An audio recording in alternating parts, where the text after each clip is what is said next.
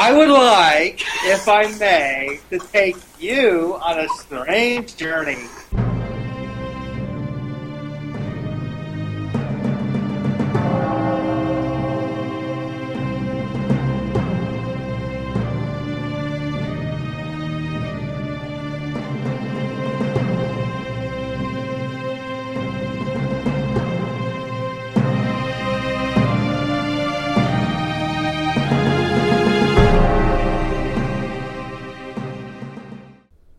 And now, Scotland the Brave, as performed by the Gordon Highlanders from their album, The Bagpipes and Drums of Scotland.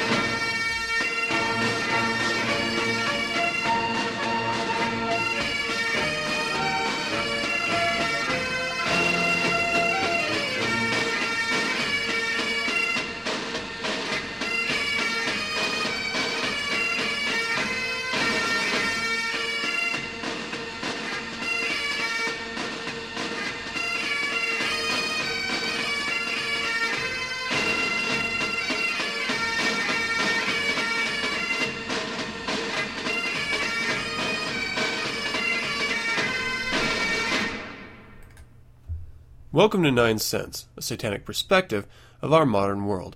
I'm your host, Adam Campbell. It's great to have you. It's June 12th, and I have a great show for you this week. This week was actually a little bit hectic for us. First of all, last week's episode, when I was broadcasting live via Ustream, I ran into a couple issues, and this is sort of a recurring problem that I've been facing. Ustream will drop my connection with the show, so I have to not only be paying attention to the news stories, the recording feeds, the chat feed, and the video feed, but I'm also trying to figure out why the fuck and how long I've been disconnected from the video feed when it does crash, and, you know, quite honestly, it's just become more of a hassle than it's worth for me. I'm not entirely sure, you know, I think maybe I have like 10 live viewers at a time maximum. So I don't think it's going to be that big of a deal canceling the live broadcast of this episode entirely every week. Not to mention, now that I'm a member of the Radio Free Satan Network, you know, I have to submit the podcast in a timely manner to the network. So it becomes a little bit more of a liability than it's worth doing the live show. So, for the foreseeable future, I'm going to be canceling that. And we're just going to be going straight from recording the podcast on Sundays, and I'm going to try to get it uploaded by Sunday night, but most likely I'll still have the same schedule of Monday, depending on guests and such. So, just to let you guys know, the Ustream live broadcast is canceled, and I'm still going to maintain the same podcast release via iTunes and Radio Free Satan. And I am pretty much consolidating the ways that you can access 9 Cents that way as well. I've removed the streaming capacity on my web server in my effort to help funnel people who want to listen to this show directly to Radio Free Satan. I am going to leave the Facebook updating as it is, so, you know, if you want to listen to it on Facebook, that's fine, but then you're only going to get me, and you're going to miss out on some other really fantastic shows. Also this week were the Highland Games, the Scottish Highland Games in Utah, and fucking A, man, I love the fucking Highland Games. It's just like the sports that are represented there, the fucking music, the bagpipes, like I opened the episode with this week, Scotland the Brave. I absolutely love bagpipes, and I know a lot of you out there actually probably can't stand them or just flat out hate them with your core. You know, it's one of those things you either love it or you hate it. And if you don't like it, well, you know what? That's 2 minutes of your life that you're never going to get back. I'm not really sorry because it's great fucking music. Outside of that, I did go and I saw a couple of friends. I avoided bugging them because my kids were sort of being a bit of a hassle. But watching the band competitions, watching the Wicked Tinkers perform live, the Irish step dance or river dancing competition. It was just it was a lot of fun for the time that I was there, and I wasn't there as much as I wanted to be. I had a meeting I had to attend later that evening, so I didn't get to see the closing ceremonies, which is always my favorite for whatever reason. But anyway, it was a really great week. There are a couple more Scottish festivals in Utah before the season ends, so I'm looking forward to those. And you know what? You cannot beat kicking it on a hot summer day, regimental in your kilt. I think I inadvertently flashed a couple people sitting down and standing back up, but I think that's probably expected when you go to a Scottish festival. At some point, you're probably going to see a pair of sweaty balls, so I don't feel so bad about it. But for those of you who did catch a glimpse of my sweaty balls, you're welcome. All right, let's go ahead and move over into the Devil's Advocate. Before I do, let me tell you what I have planned for this episode here, because I do have a really great episode. So in the Devil's Advocate, I'm just going to give you a little bit of a talk about Hail Satan and, and you know what it means for me to say it. This is sort of me mailing in the Devil's Advocate segment. I actually had some other things planned for this week, and they sort of fell through a little bit. So, you know, that's not to say that this isn't going to be a decent little segment. I still think it's going to be slightly entertaining here. In the Infernal Informant, I'm going to bring you Therapy to Change Feminine Boy Created a Trouble Man, Family Says article, and also Soldiers $2,800 in bag fees spark outrage. Both of these are from last week and CNN. In Creature Feature, I have a very special interview. Deep Six Radio. Matt Ingram, the host, talks to me about how he found Satanism, his radio show, and you know, basically what it's all about. And it was a really great interview. It was really nice to meet him finally. We had a couple scheduling issues, namely, you know, problems arising from my inability to add or subtract from time zones. And in Bizarre the Bizarre, I'm going to finally bring you another Bizarre the Bizarre. I know it's been a week. We're going to be talking about doggy style and being observed in doggy style by dogs. A little awkward. So anyway, that's going to be it for the totality of the show. I hope you stay with me for it. I hope you enjoy it. Let's go ahead and, after a word of our sponsors, move into the Devil's Advocate. The Satanic Scriptures hands down the wit, wisdom, and diabolical perspective of the Church of Satan's High Priest, Magus Peter H. Gilmore. These essays, articles, and diatribes have been collected from over 20 years of the High Priest's writings for his infernal cabal, some first issued in the pages of publications available only to insiders. From the magic of toys to techniques of time travel, Magus Gilmore leads the reader down a left-hand path where few will find what they expect. Magus Gilmore reveals principles of satanic ritual in a frank discussion of forbidden rites. What is a satanic funeral? How do Satanists marry? Find out now, as these unholy ceremonies have never been disclosed outside of the Church of Satan's hellish hierarchy. Here is the philosophy for those bold enough to be their own gods or devils. Visit TheSatanicScriptures.com for more information. Released by Scapegoat Publishing. Available in paperback form from major booksellers and independents nationwide. In this arid wilderness of steel and stone, I'll raise up my voice that you may hear. To the east and to the west I beckon, to the north and to the south.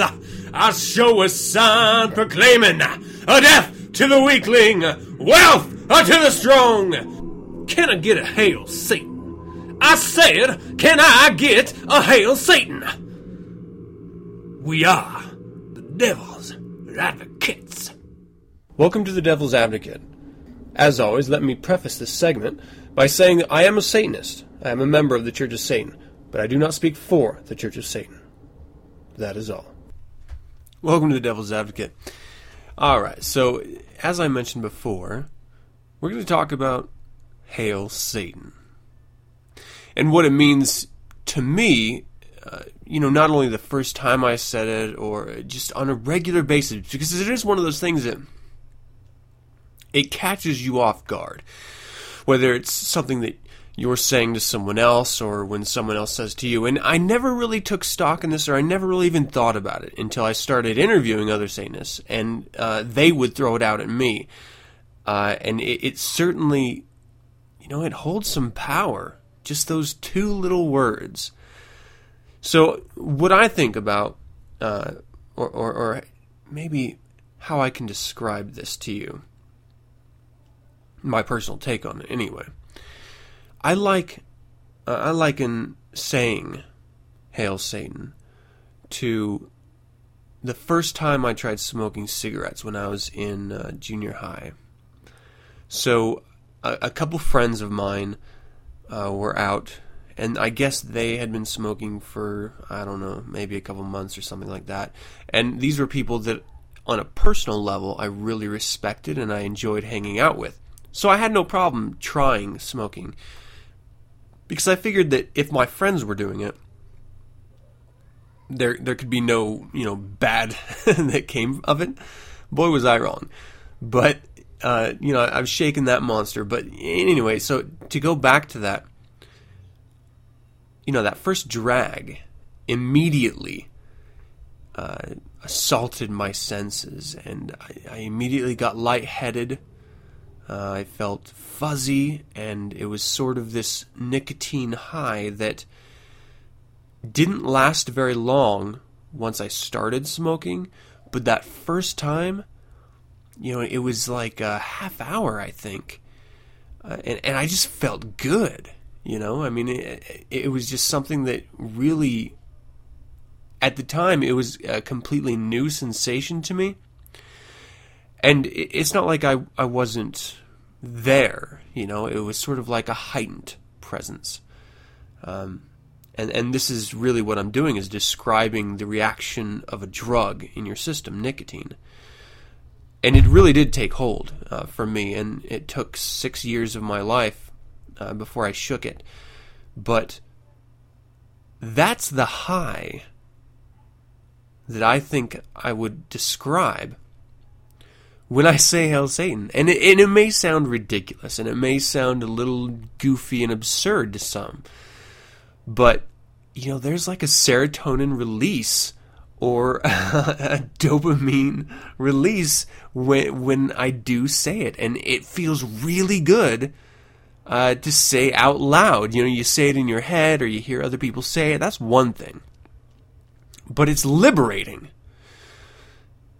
I grew up in a moderately religiously stifling family who, had I said it out loud there, would have lost their shit. Like, they would have fucking lost their mind. The son is a devil worshiper. Ah! Even though that's not the reality behind it, that's the reality they believed. And since perception is 9/10 of reality, it's truth to them. So I refrained from ever saying it out loud. It was always just something that I kind of kept in my head, kept to myself. And as a youth living in that household, before I was actually kicked out, they would have prayer sometimes before before meals. And so I would sit there silently in my head, reciting my own, honestly, heretical prayer, and closing it with Hail Satan. And, it felt good. It felt all right. But that first time, I said it to someone else, and they responded in kind. And that first time, someone else said it to me, and I responded in kind. You feel a connection with them. Because as Satanists, we are drawn to this philosophy because it's who we are at our core. And to see that echoed in someone else, and to shout it out and proclaim it, I don't know, there's something powerful about that. And it may just be me. I don't think it is, but it may just be me. But it feels really fucking good. Really fucking liberating. Because for the briefest of moments, and I don't know about anyone else out there, but I know that I refrain from pronouncing myself, declaring myself to a lot of people out there for, and I hate to say it, fear of retribution, quite honestly. And this could be work associates, potential clients, or just the regular person on the street or in my neighborhood. I refrain from it. But when you do get that opportunity to say it, man, I cannot express enough how fantastic and powerful it is. It really is. So it's no wonder that we are in a ritual chamber at times and shouting it out or calling it out at that moment, that there is this, I may be going on a limb here, this sort of disruption in reality as you say it, this sort of reverberation through your accepted and known world.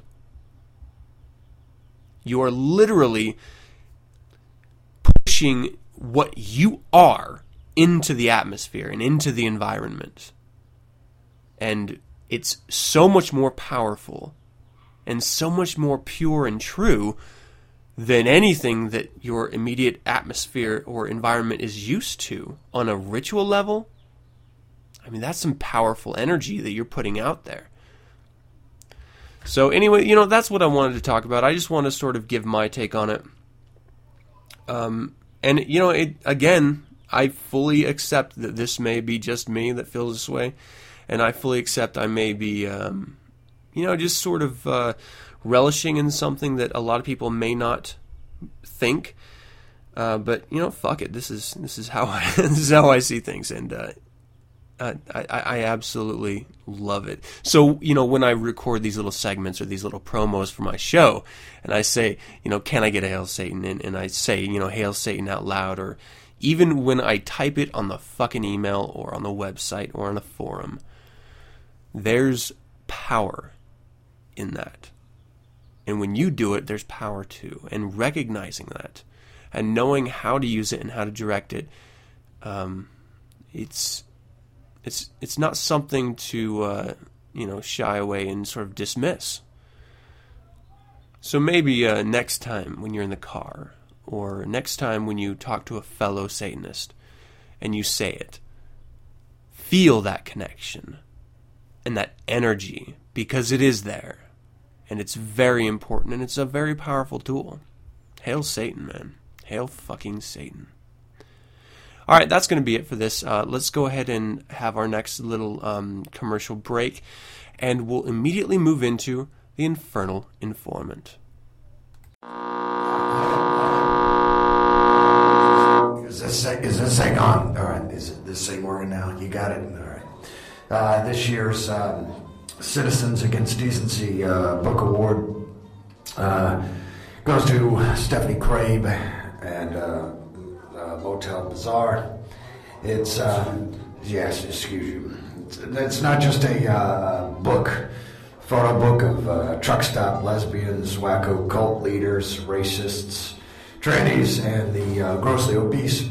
It also has tits in it, which I can appreciate. Without further ado, CAT Award for the advancement of immorality in books.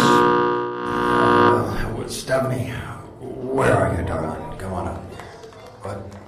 What's that? I was supposed to go by there. Motel Bazaar by Stephanie Crabe. Available through scapegoatpublishing.com. Bodies of darkness, earthquakes, volcanoes, the dead rising from the grave, human sacrifice, dogs and cats living together, mass hysteria, all in the Infernal Informant. Alright, welcome to the Infernal Informant. This week, I have some fantastic fucking articles. Let's go ahead and jump right into the first one. This is from CNN.com. Therapy to change feminine boy created a trouble man, family says. This is posted by Scott Braunstein and Jessica Joseph, June 10th, 2011. There's an editor's note here. Anderson Cooper, 360, examined a shocking experimental therapy designed to make feminine boys more masculine. The result was a special report. The Sissy Boy Experiment. Los Angeles. Kirk Andrew Murphy seemed to have everything to live for. He put himself through school. He had a successful 8-year career in the Air Force. After the service, he landed a high-profile position with an American finance company in India. But in 2003, at age 38, Kirk Murphy took his own life. A co-worker found him hanging from a fan of his apartment in New Delhi. His family has struggled for years to understand what happened. Quote, I used to spend so much time thinking, why would he kill himself at the age of 38? It doesn't make any sense to me, said Kirk's sister, Maris Murphy. What I now think is, I don't know how he made it that long. After Kirk's death, Maris started a search that would uncover a dark family secret. That secret revealed itself during a phone conversation with her older brother Mark, who mentioned his distrust of any kind of therapy. Quote, don't you remember all that crap we went through at UCLA? He asked her. Maris was too young to remember the details, but Mark remembered it vividly as a low point in their lives. Wanting a normal life. Kirk Murphy was a bright 5-year-old boy growing up near Los Angeles in 1970s. He was the middle child, with big brother Mark, 8, and little sister Maris, just a baby at 9 months. Their mother, K.T. Murphy, remembers Kirk's kind nature. Quote, he was just very intelligent and a sweet, sweet child. End quote. But she was also worried.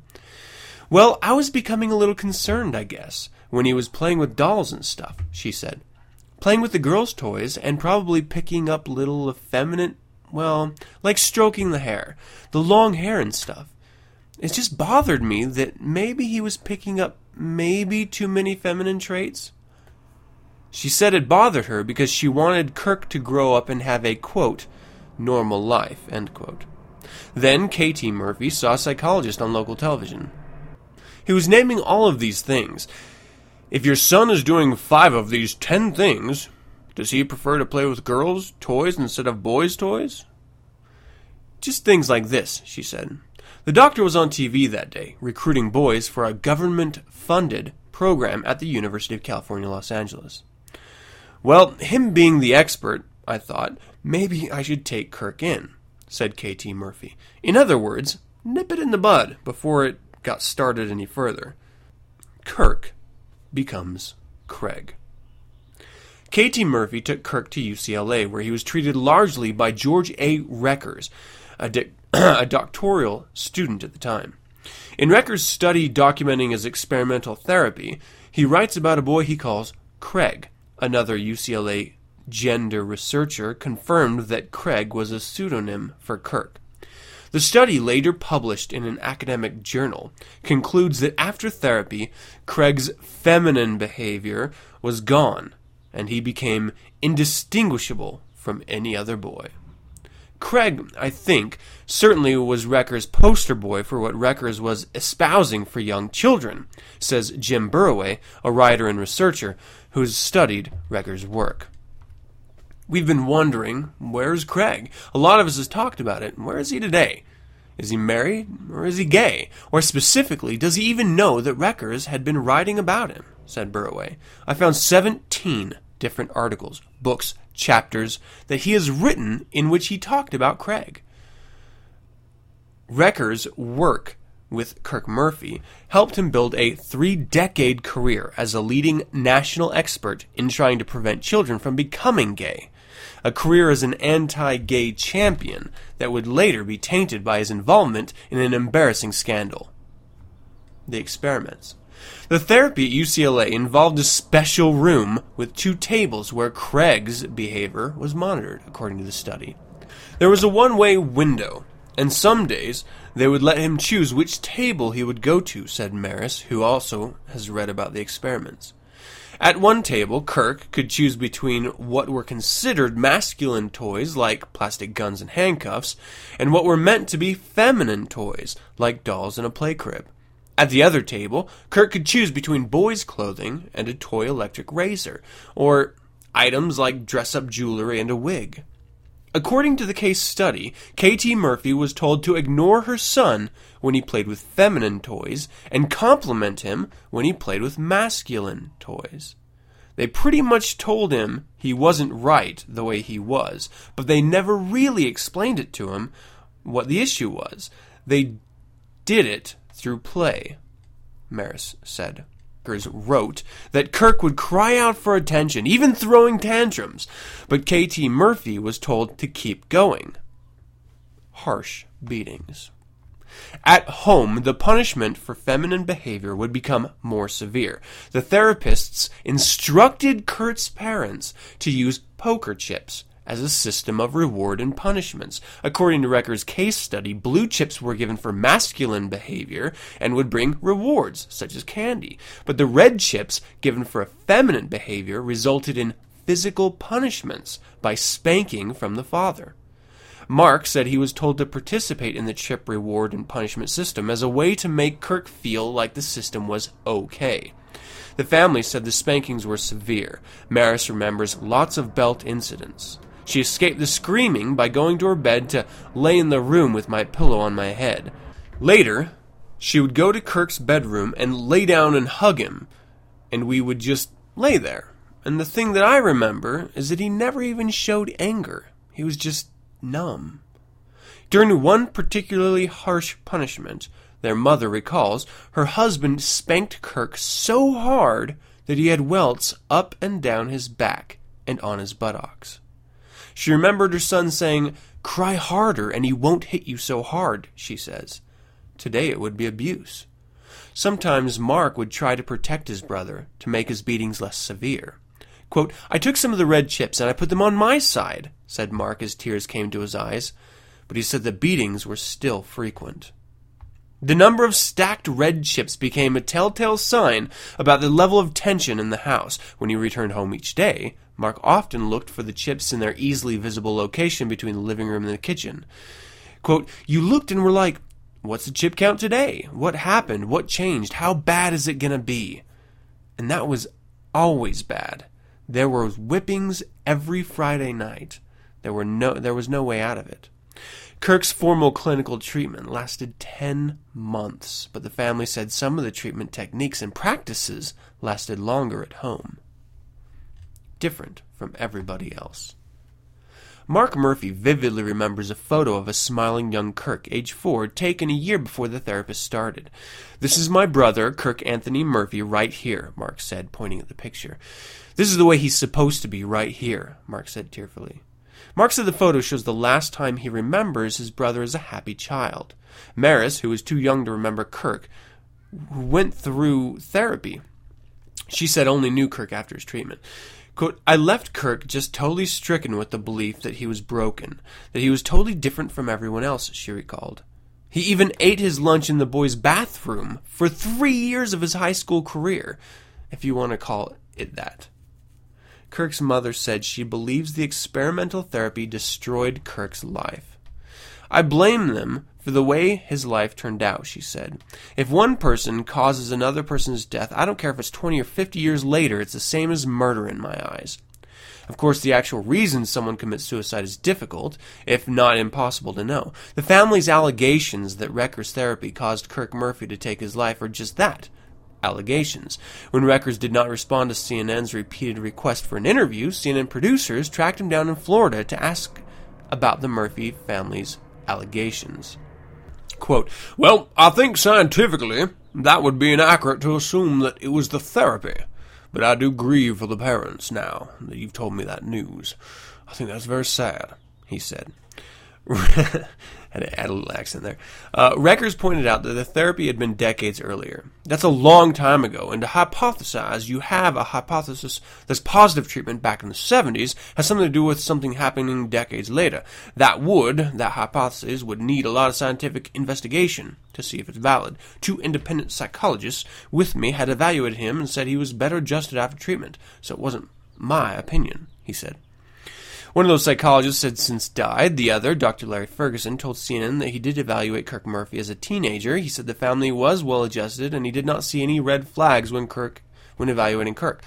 But Maris Murphy says Kirk lied to those examining him. He was conditioned to say what they wanted to hear, she said. Reckers said that he could not give specific details about Kirk Murphy's treatment, citing doctor-patient confidentiality. For him, the bottom line is that the therapy was intended to help. I only meant to help, do the best I could with the parents, and I've written articles you can look up, too, on the rationale for our treatment. And the rationale was positive, to help children, help the parents who came to us in the distress asking questions. What can we do to help our child be better adjusted? Reckers said. Carl Bryant, a professor of women and gender study at the State University of New York at New Paltz, was also taken to UCLA as a child as a part of a different study of effeminate boys. Bryant said he thinks the more tragic part of Kirk's story is people trying to do something good, trying to help, even in a misguided mode, who ended up producing these negative outcomes for people.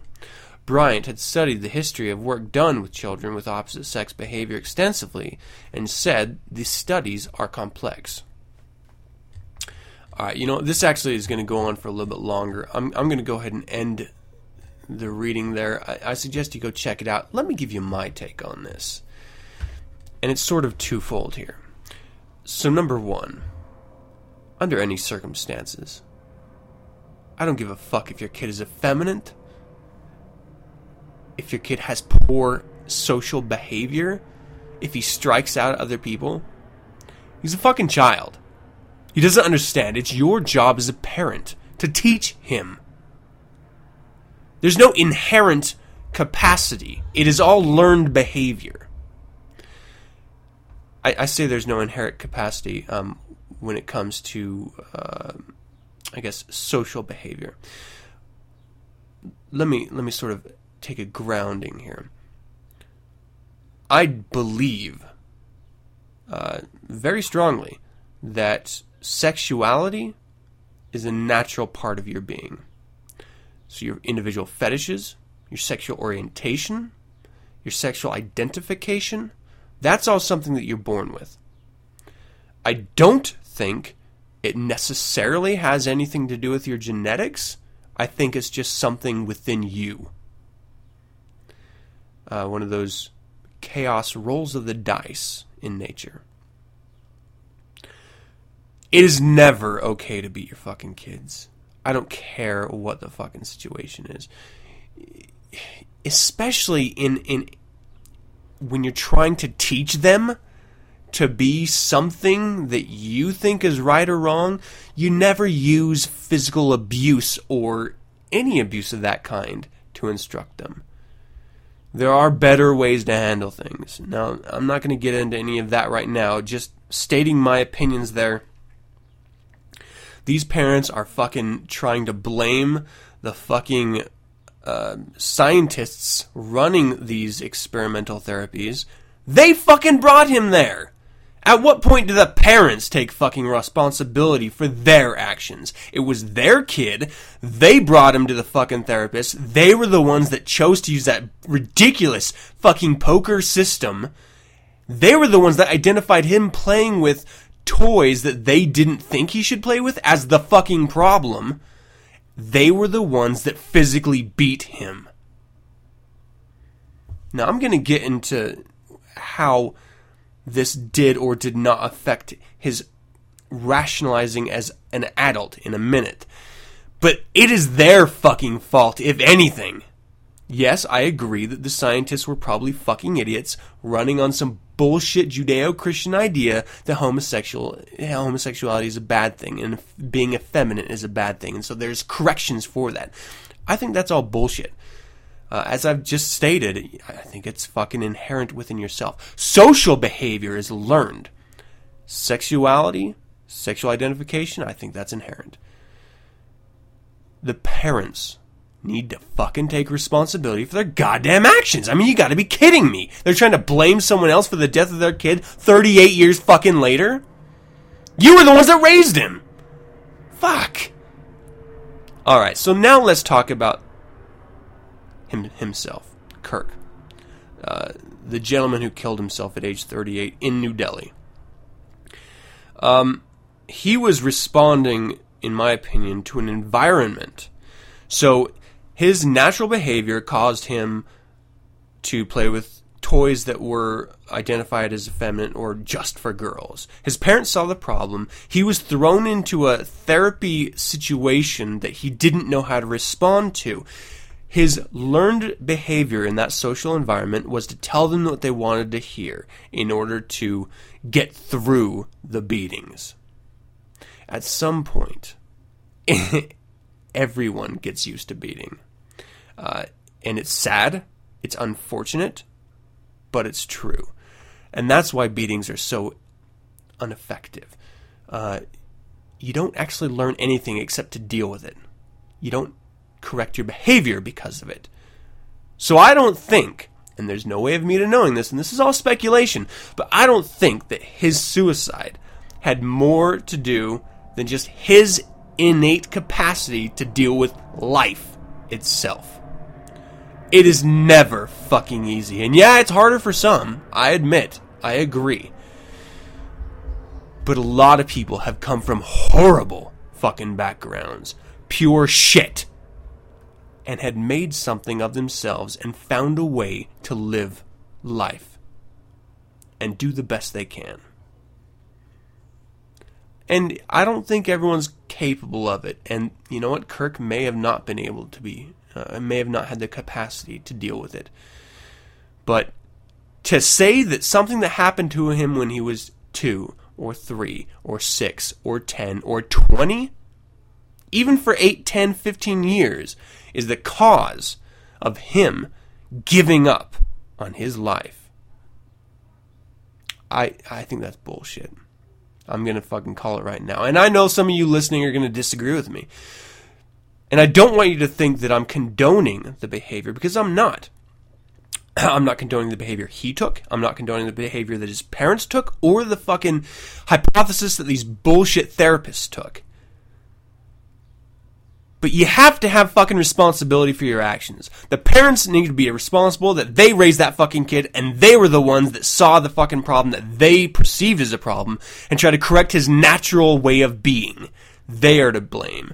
The therapist trying to hypothesize that being effeminate or being gay or having homosexual tendencies is a bad thing. They are to blame. And Kirk for fucking killing himself, for giving up on life and not fighting through it. We all have to fight through it in some way or another, and it is weakness that comes from suicide.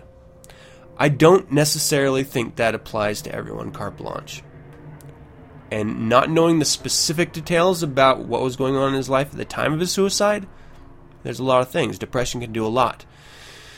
But just to say carte blanche that, yeah, that was it, and that's why he killed himself, you know, from what I know about this article, I'm saying that no, it is not the therapy that he experienced as a child that probably caused that. There was probably something else going on. And he was probably not very capable of handling life. Not many people are. Not a lot of us are. Some of us have support systems. He was across the fucking half the world in fucking New Delhi, away from his family support system, who didn't seem to have very much connection to him anyway until his death. Kind of weird. And then suddenly they're capitalizing on it in the most horrible ways. Through his strategy, they are, coming out and suddenly saying, oh, we didn't like it. Oh, really? Well, where the fuck were you 30 years ago? Anyway, that's my take on it. It's not always accepted. It's not always comfortable to listen to, but in this particular case, that's how I fucking see it. Let's move over to soldiers. $2,800 in bag fees spark outrage. This is also CNN by A. Pawlowski. I don't fucking know. June 8th. Stung by online comments calling it disgusting and un-American, Delta Airlines on Wednesday announced it will allow U.S. military personnel traveling on orders to check more bags for free. The policy change, which is effective immediately, came a day after U.S. Army soldiers returning from Afghanistan complained that they were charged almost $3,000 in bag fees by the carrier. Quote, "We regret that this experience caused these soldiers to feel anything but welcome on their return home," wrote Rachel Rensky, manager of Delta social media, in an updated post on the carrier's blog. The Delta incident sparked outrage online after a serviceman spoke out about their experience in a video posted on YouTube. In the clip, which the men say was recorded on board a Delta flight from Baltimore to Atlanta on Tuesday, a day after they returned from Afghanistan, the soldiers explained that they had a little issue with the bags.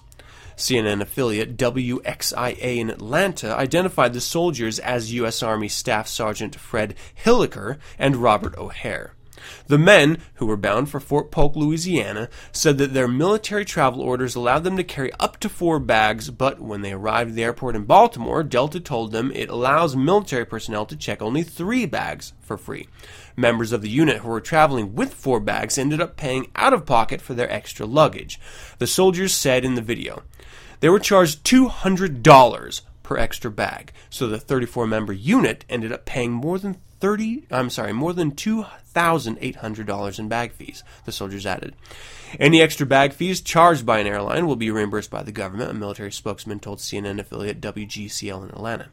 One of the soldiers in the video said the bag he had to pay for was a weapons case that contained the, quote, tools that I used to protect myself and Afghan citizens while I was deployed to the country, end quote. The other man told into the camera, exasperated, "Good business deal, Delta," he said sarcastically. "Not happy. Not happy at all," he added, shaking his head. So it goes on, the article goes on to say that they were ultimately reimbursed for the expense. Delta has since changed its policy, allowing 4 bags for free in coach and up to 5 bags at no charge for first class. And here's my take on it. When I initially read this article, being a former soldier, I was pretty fucking outraged. How the fuck can you charge soldiers coming back from defending our country? Politics aside, mission aside, the soldier's job is to defend our country. They don't choose their orders. They don't choose where they fight. They just know that they're signing up, they're losing their civil rights, and they're going to serve their fucking country. So they're coming back from that, and they're fucking having to pay if they want their extra fucking baggage. I was immediately outraged at Delta as well, until I thought about it about 15 seconds later. This was a fucking typo. Their orders said 4 bags. The contract that the U.S. Army had with Delta said 3. Well, it's the military that writes the fucking orders, that publishes the orders. This was the military's fault in this particular case. And yeah, I might get some shit for saying this, but they didn't have to fucking reimburse anyone. The military probably should have reimbursed those fucking soldiers, not Delta. It wasn't Delta's fucking mistake. And if it was Delta's mistake, well, they fucking reimbursed them anyway, so what's the big fucking deal? You cannot connect, and you cannot allow the government to have authority over private businesses, private, in this case, I say private, but it's actually, a publicly owned corporation. The government cannot have authority over corporations. Now, when you barter a contractual agreement with another company, that's when you specify how many fucking bags in what class of flying that these people are going to get individually. And it's at that point that is dealt with and made, and the law is set. Anything after that point, that's on the individual. And you can't fucking sit here and tell me that that's wrong. Now, Delta went above and beyond in this case, and I don't really take the side of corporations hardly ever. In this case, I'm going to take the side of Delta here. What they did was right from a public relations standpoint, even though it was probably the military's problem. They fessed up to it. They fucking reimbursed those soldiers and previous traveling soldiers since that order has been, or since this incident has occurred. But the bottom line is, it's not fucking Delta's fault that someone fucking typed in the wrong number. It's not their fucking fault. And yes, we owe our soldiers everything. But it's the military's job to contract these travel agreements. It's not the soldiers and it's not the airlines, it's the militaries. So fuck, man, lay off fucking Delta. This is bullshit. In this case, the corporation's in the right. The military's in the wrong. And the soldiers are always in the right. So, you know what? They are too often victims of their environment and politics. So, soldiers, thank you for fucking serving our country. It is, from the bottom of my heart, the greatest sacrifice that any citizen can make. And I honor you, as long as I live, for that service.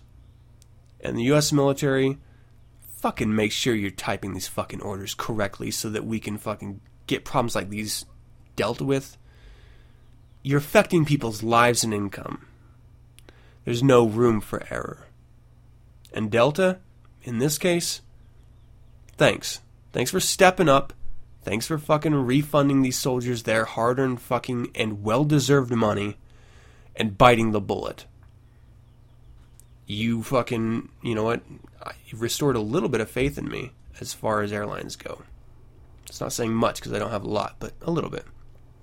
And that's going to do it for the Infernal Informant this week.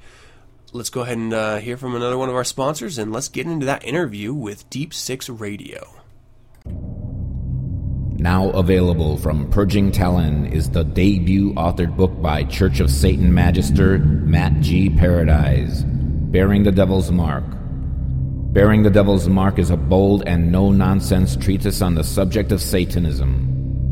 Not from the perverse pen of bitter and jealous Christians, or even their pagan counterparts, but straight from the satanic perspective itself. Sex, love, politics, technology, the god religions, and more. All brought to you by someone with over 25 years of actively living the satanic philosophy. To order, log on to purgingtalon.com. Bearing the Devil's Mark, new from Purging Talon. Do you bear the mark? The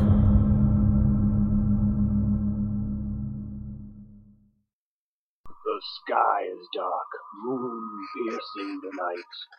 Through the trees the damsel in distress comes, breaking through the underbrush, fear painted on her face. The darkness hunting her is near.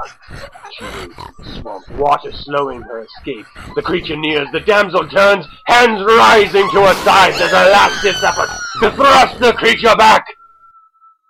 Welcome to Creature Feature. Welcome to another Creature Feature. I'm being joined today by Matt Ingram from Deep Six Radio, another one of the fine shows on Radio Free Satan Network. Thank you so much for joining me, Matt. Thank you. No, thank you very much for having me on the show. It's a pleasure. So, like I said before, been a fan for a while of your show. So, that's great. I always like verifying that people actually listen to the podcast. You know? Yeah. So, you know what? I wanted to talk about your radio show, Deep Six Radio. I've actually heard the last 3 episodes. One was you and I guess you had a computer guest on it. I was listening to it on Radio Free Satan. Yeah, that's something that's evolved at this moment in time. That's Idris the Machine, who critiques the bands, who basically rates them. And then probably the other shows you've heard are the Battles, which I'll talk a little bit about. Yeah, and that was myself and my brother, which was just drunken abuse at each other. Which is usually what happens when we get together. So. Nice. Well, you know what? Before we get into the topic of your show, can you tell me a little bit about yourself? Yeah, well, first and foremost, I'm a musical hedonist, a bass player in a moderately successful West Midlands band. I'm a huge Doctor Who fan, which and my brother is as well. Dave Ingram of Lambert's Basement, who's aptly named us both Hootards. Both of us are currently in the process of writing a book between ourselves called The Devil's Communique. And also imminent father of twins as well. So, whoa, yeah. So it's some big changes coming up in my life. So, is this going to be your first children? First and last as well. I've got 2, and 2 is more than enough. I cannot imagine what it's going to be like with twins, though. Yeah, we only ever said we only ever wanted one child, so we could really put everything to it, give it everything that it needs, and give it all support. And, but then it's like the British transport system, 2 came along at once. So. Oh, well, I wish you the best of luck with that. That's going to be a nightmare, I think. Yeah, I'm gonna the first year, Thank no you. sleeping at all. When did you first discover Satanism? Oh, well, it was possibly about 4 years ago. I first read the Satanic Bible. I didn't act on it completely straight away. Didn't immediately go and put my membership in. But it was more. I read, and I just wanted to continue reading. I suppose wanted to be well vetted in it. But yes, definitely 3 years ago. I really can't remember when it was the first time I actually realised exactly what I was. But it was probably about 3 years ago when I discovered it. Wow.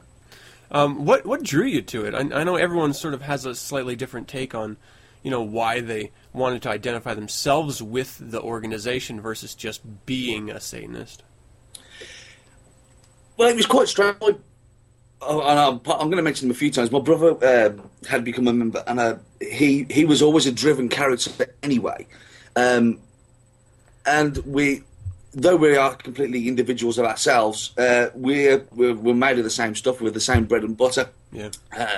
And after reading intensively about, obviously, the Church of Satan, I realised exactly what I was and which badge I was wearing at that moment in time. And I knew that it was for me. I knew exactly what I was. One of the main reasons is the fact that I'm not even though I do enjoy talking and I do this podcast show, I don't like people. I can't stand being in crowded places. I can't abide just people coming up to me being really friendly and chatty and stuff. It's unfortunately it's part of my job. So doing it in a social aspect is something that I don't want to do. So I don't blame you at all. Okay, so how about your radio show, Deep Six Radio? Can you tell me a little bit about that?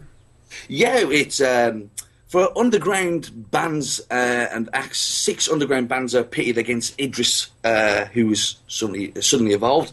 But it also it brings into its own, where I play my own choice of alternative rock and electronica from my own library. It's basically about getting new music out there, stuff that you wouldn't normally listen to or stuff you wouldn't normally hear. It's a hugely eclectic show as well. So it's one of the few shows, especially it's on the radio in the UK, where you can actually listen to potentially some death metal, and then it changes right through to some drum and bass as the next track. So it was always keen for me to get that idea running off the ground straight away. Apart from rap as well, there's no rap it will ever be played on Deep Six. I hate that genre. What about like country or anything like that? Well, I try not to step on the other shows that are on Radio Free Saturn's toes at all. Mm-hmm. I mean, with the death metal stuff, and sometimes there's a few industrial tracks, but I mean, the big band swing and jazz stuff for Lambert's Basement, I wouldn't touch at all. Only if I was trying to promote that show. Yeah. So I might do something along those lines in the future to push, like the Metro, the 80s stuff, or some country music for Clip Mephisto's Shit Kicking Roadshow. Mm-hmm. I may do that, but I try and steer away from it as much as possible. Right on. When did you first decide that you wanted to start your own podcast? It was probably January 2009. The band then ran for another year, but I was in a band called Million Empire, mildly successful around the West Midlands and the Midlands area of the UK. No major record label. We were just doing it. It was just for fun, and that's all it ever was for me. It was always about the music, always about just going on stage and giving a performance. That's the best way to do it. Yeah. The other two band members that I was with wanted to make a career out of it, wanted it to be the whole, big rock star thing. And I was never interested in that. I never wanted to be seen on MTV. I just wanted fun, to have fun doing it. And then put on top of that, promoters were always saying, how many people can you bring? They were just trying to make money off our back where we weren't getting paid. Yeah. And in the end, it was just a case of, well, bollocks to you. All I want to do is play music. So I said, I'll sit the other side of the desk and I'll start pushing bands that way. Brother had already started Metal Breakfast Radio, so I wanted to try and take it in another direction. And Deep Six became available in the March as Nereus had basically handed in his notice to do it. And my brother put my name forward with Witch 9, and so she emailed me, and I went with it. So now that it's mine, I'll never let it go either. Yeah. So when was it that you first joined Radio Free Satan again? March 2009. Oh wow! Yeah, so you've been doing this for some time. Yeah, a couple of years. It was when I first started. We got invited to the group, obviously with the Yahoo group, obviously with all the DJs, and it was. And more people were being added, and it was what Reverend Bill M said in his interview. It's amazing how many podcast shows physically come to Radio Free Satan, but don't stand the test of time. Mm-hmm. My other one, Electric Cattle, because I was quite lucky, I was quite fortunate at the start of my tenure at Radio Free Satan of having two shows. So it was Deep Six running one week and Electric Candlelight running the other. So Deep Six was basically 10 tile tracks of just unsigned bands played back to back solidly, and me talking about them a little. Then you had Electric Candlelight, which was my alternative rock and electronica. I merged those together, so it was.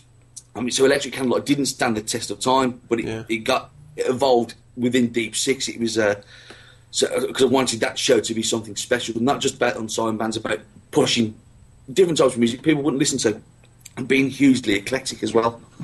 That's awesome. Yeah. So do you find it ever hard to? And your show is every other week that you put it out, or is it every week? It was every other week when it was just Deep Six and Electric Candlelight, but now that it's just Deep Six on its own, it's every week. It goes. So do you ever week. Find it challenging to find enough content for an entire show? Well, when the bands email me, I always send an email back to them, thank you very much for their music. The more stuff they send me, the more shows they'll be played over. But I also have to thank their Metal Breakfast Radio and the Autopsy Report as well. These are obviously Metal Breakfast Radio on Radio Free Satan, and Autopsy Report is a show in the UK run by a good friend of mine and my brother's called Graeme. And we basically help each other out. When we reply, we put the others' emails on there saying you should send your music to here if you're a metal band or whatever music you're into. So we always get stuff dribbling through from them as well. So and it's basically a freeway thing, and this is what we do. We try and help each other out a little. Nice. Yeah. So it was really just your experience in the musical industry and trying to push your combination of different bands together that really inspired you to the podcast? I mean, had you had any interest in it before? It was mainly because I was just disillusioned with people out there taking money. It's like I was never ever going to say to the people who liked our band on Facebook or MySpace, who would turn up to gigs, I would never say to them, we need to get 25 people. I'm not going to beg. Why should I? If they want to come, they'll come. I want to go and play. People want to come and see me. Fantastic. If I'm playing to an empty room, doesn't matter. I'm still going to perform the same ways that I did if there's 100 people there. So, so it was just always about the people just really annoying me. So, it was just time. It was like time out, and I said to the guys in the band, look, it's don't want to do this anymore. I've had enough. Enough's enough. I want to come on a podcast. So that's what I did. So on your show, with the new sort of digital, I guess you could call it the co-host, right? I mean, is that all voiced by you, or is that someone else, or how do you? That's do actually that? it is. It's the computer. It's the machine itself. Oh, really? You just type it in and it does it, or what? That's it. Yeah, and she does what she wants. I mean, she physically does rate the bands herself. I've got my computer set up that I'll play the track and she'll actually give them the star rating herself. What the heck? It's very technical. I'm not going to give you a secret. Right. But the name Idris, it goes back to a Doctor Who episode called The Doctor's Wife, and it's just me being a geek. So That's very cool.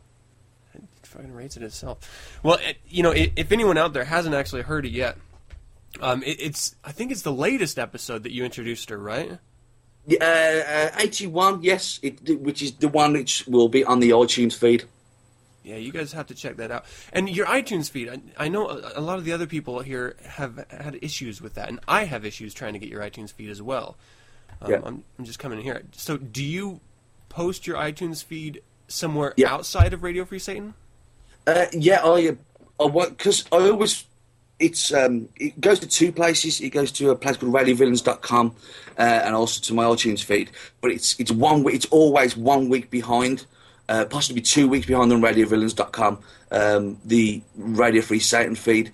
Radio Free Satan is the first point of call. I always point people there first, and then iTunes second. Yeah. But I do the RSS feed myself. I've got a separate... I've just on a site called Podomatic, and I upload it once a week and delete the last episode. So it's still within the Radio Free Satan guide, but you can always... I'm gonna have to check that out.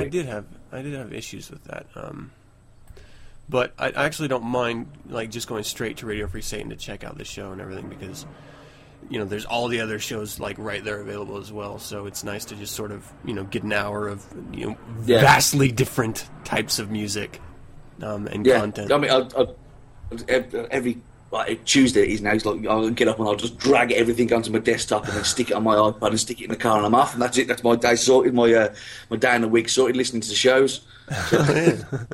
Do you have any other plans to further develop Deep Six Radio? I don't know. It's always going through these changes. Anyway, there's always lots of little things that I'm always tweaking and messing around with. I mean, there's one feature which to do is a rewind track, which is basically a track from any era, any genre, which I just throw in once a week. I also try and play the iTunes single of the week, which they put out, but sometimes it's that bad or it's rap. It just doesn't get played on my show. But there was the triple track as well that I started to play, which I'm now reworking. There's always lots of things I'm trying to change and try and make the show more enjoyable for people to listen to. So it's not just another show to listen to. But I mean the formats anyway. I'm quite fortunate to have 3 formats. I've got the standard Deep Six, which is like 6 unsigned bands. There's the Deep Six by Electric Candlelight, which is on hiatus at the moment because I used to just pick a band and do a selection of tracks from that band, but I'm changing that slightly. I don't know what I'm going to do with it yet. And then there's the Battles, where it's 10 tracks from me and a counterpart or a friend, usually lots of beer involved. And it's just a musical, it's like a musical standoff between me and a friend. But the main reason was behind that, I didn't want people just constantly hearing the music that I like and the music that I'm into, or I'm searching bands out there and I think that's pretty good, I'll put that on the show, and then it becomes a favourite of mine. And there might be some stuff that I'm missing out on. So it was a case of tell my friends to come on the show and get my family members on the show, and we'll have fun. We'll make it into like a slanging match, but with music. Somebody wins. But it's but they get to hear different things. They don't just get to hear what I'm playing. But it's everything from music to adverts to TV songs. You name it, you can put one in wherever you want. Just anything. It doesn't even matter as long as there's a tune to it. Yeah, that's it. That's all you need. If you ever make it across the pond, you're more than welcome to come and join me. Yeah, man, I would. I think that would be badass. I might have to try to convince you to set it up a different way so we can do it just like over the computer. Yeah. So how do you rate those battle songs? Like, is it sort of like you both agree on which one's better, or you use your computer's program, or? It's technical. What we do is if it's at home, we flip a coin. Mm-hmm. The guest on the show will always pick heads or tails. Nice. And that's how it's decided. That is pretty damn technical. Yeah. So, but there's a thing on there called the finishing move, which is basically any track that you don't want to listen to, you say finish him, and you can only use it once, and he basically just stops the song. And the recently did one with my brother, and I was really, really chuffed and playing the Sex Pistols on the show. And my brother played about 4.5 seconds of it and then killed it. And was like, you bastard. Oh, man. He hates the Sex Pistols. So, yeah, then it was just it's like, you bastard. I really like the band, and he just killed them. So. Oh, man. How can bands get in contact with you? And how can other DJs get in contact with you if they want to mix it up with you a little bit? Very easy. You can find me on MySpace, Facebook, and Twitter to search for Deep Six Radio. Or, as I say to every week, email me, deep6@radiofreesatan.com. It's simple as that. And send your MP3s and links. And don't send Microsoft files to me because I use a Mac and I don't use them. They get trashed. I don't email you back. They just get binned. So if you are a fan of the show and you are listening, doing the shows for ourselves as hosts, it's free. But we need your support. So there's Radio Free Satan. So if you would like to put your hands in your pockets and donate to Radio Free Satan, by all means, we need your help as much as you want to listen to us. So, and then also you can find, like I say, MySpace, iTunes, just search for Radio Free Satan. But they're the places to go. Facebook, Twitter. You'll always get directed to Radio Free Satan first anyway. Oh, yeah. You know what? Thank you so much for joining me for the show. I really appreciate it. No problem. Anyone out there, if you haven't listened to Deep Six Radio, Radio Free Satan has a lot of really great shows devoted to a lot of really specific genres, really specific formats. Deep Six Radio breaks from that mold, and that's what makes it such a strong show, that stands on its own. You do get a very eclectic mix of music, and it's a lot of fun to listen to. It's not just this serious guy in a dark room shouting out tunes. I mean, there's a lot of character and creativity involved in presenting the show. So certainly go check it out. I've been enjoying it since I've come to Radio Free Satan, and I'm sure I will continue to enjoy it. So again, thank you very much. It has been a real pleasure, Matt, to meet with you and talk with you.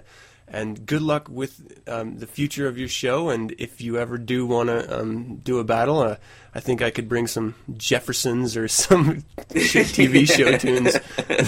I'll try to think. I'll figure something out. I'll see how I can get a program to try and obviously rip the recording live. So, cool. Gary. Okay, I'll have a think on that, and I'll be in touch. Don't you worry. Hell yeah! All right. Well, it's good to talk to you, and we must do it again. And until next time, hail Satan, man. And hail Satan, yes. Thank you very much for having me on. Greetings, fright fiends. Hungry for a blood-curdling good time? Well, Terror Transmission brings you horror movie commentary like no other podcast. Listen in as your handsome hosts examine all of your current and soon-to-be favorites from the past. Tune in through iTunes or the show's official website, www.terrortransmission.com. where you can also find horror chat, on-site movie reviews, horror DVD release dates, and more. And don't forget to check out Terror Transmission on Facebook, MySpace, Twitter, and Flickr. Terror Transmission, the greatest horror commentary podcast ever.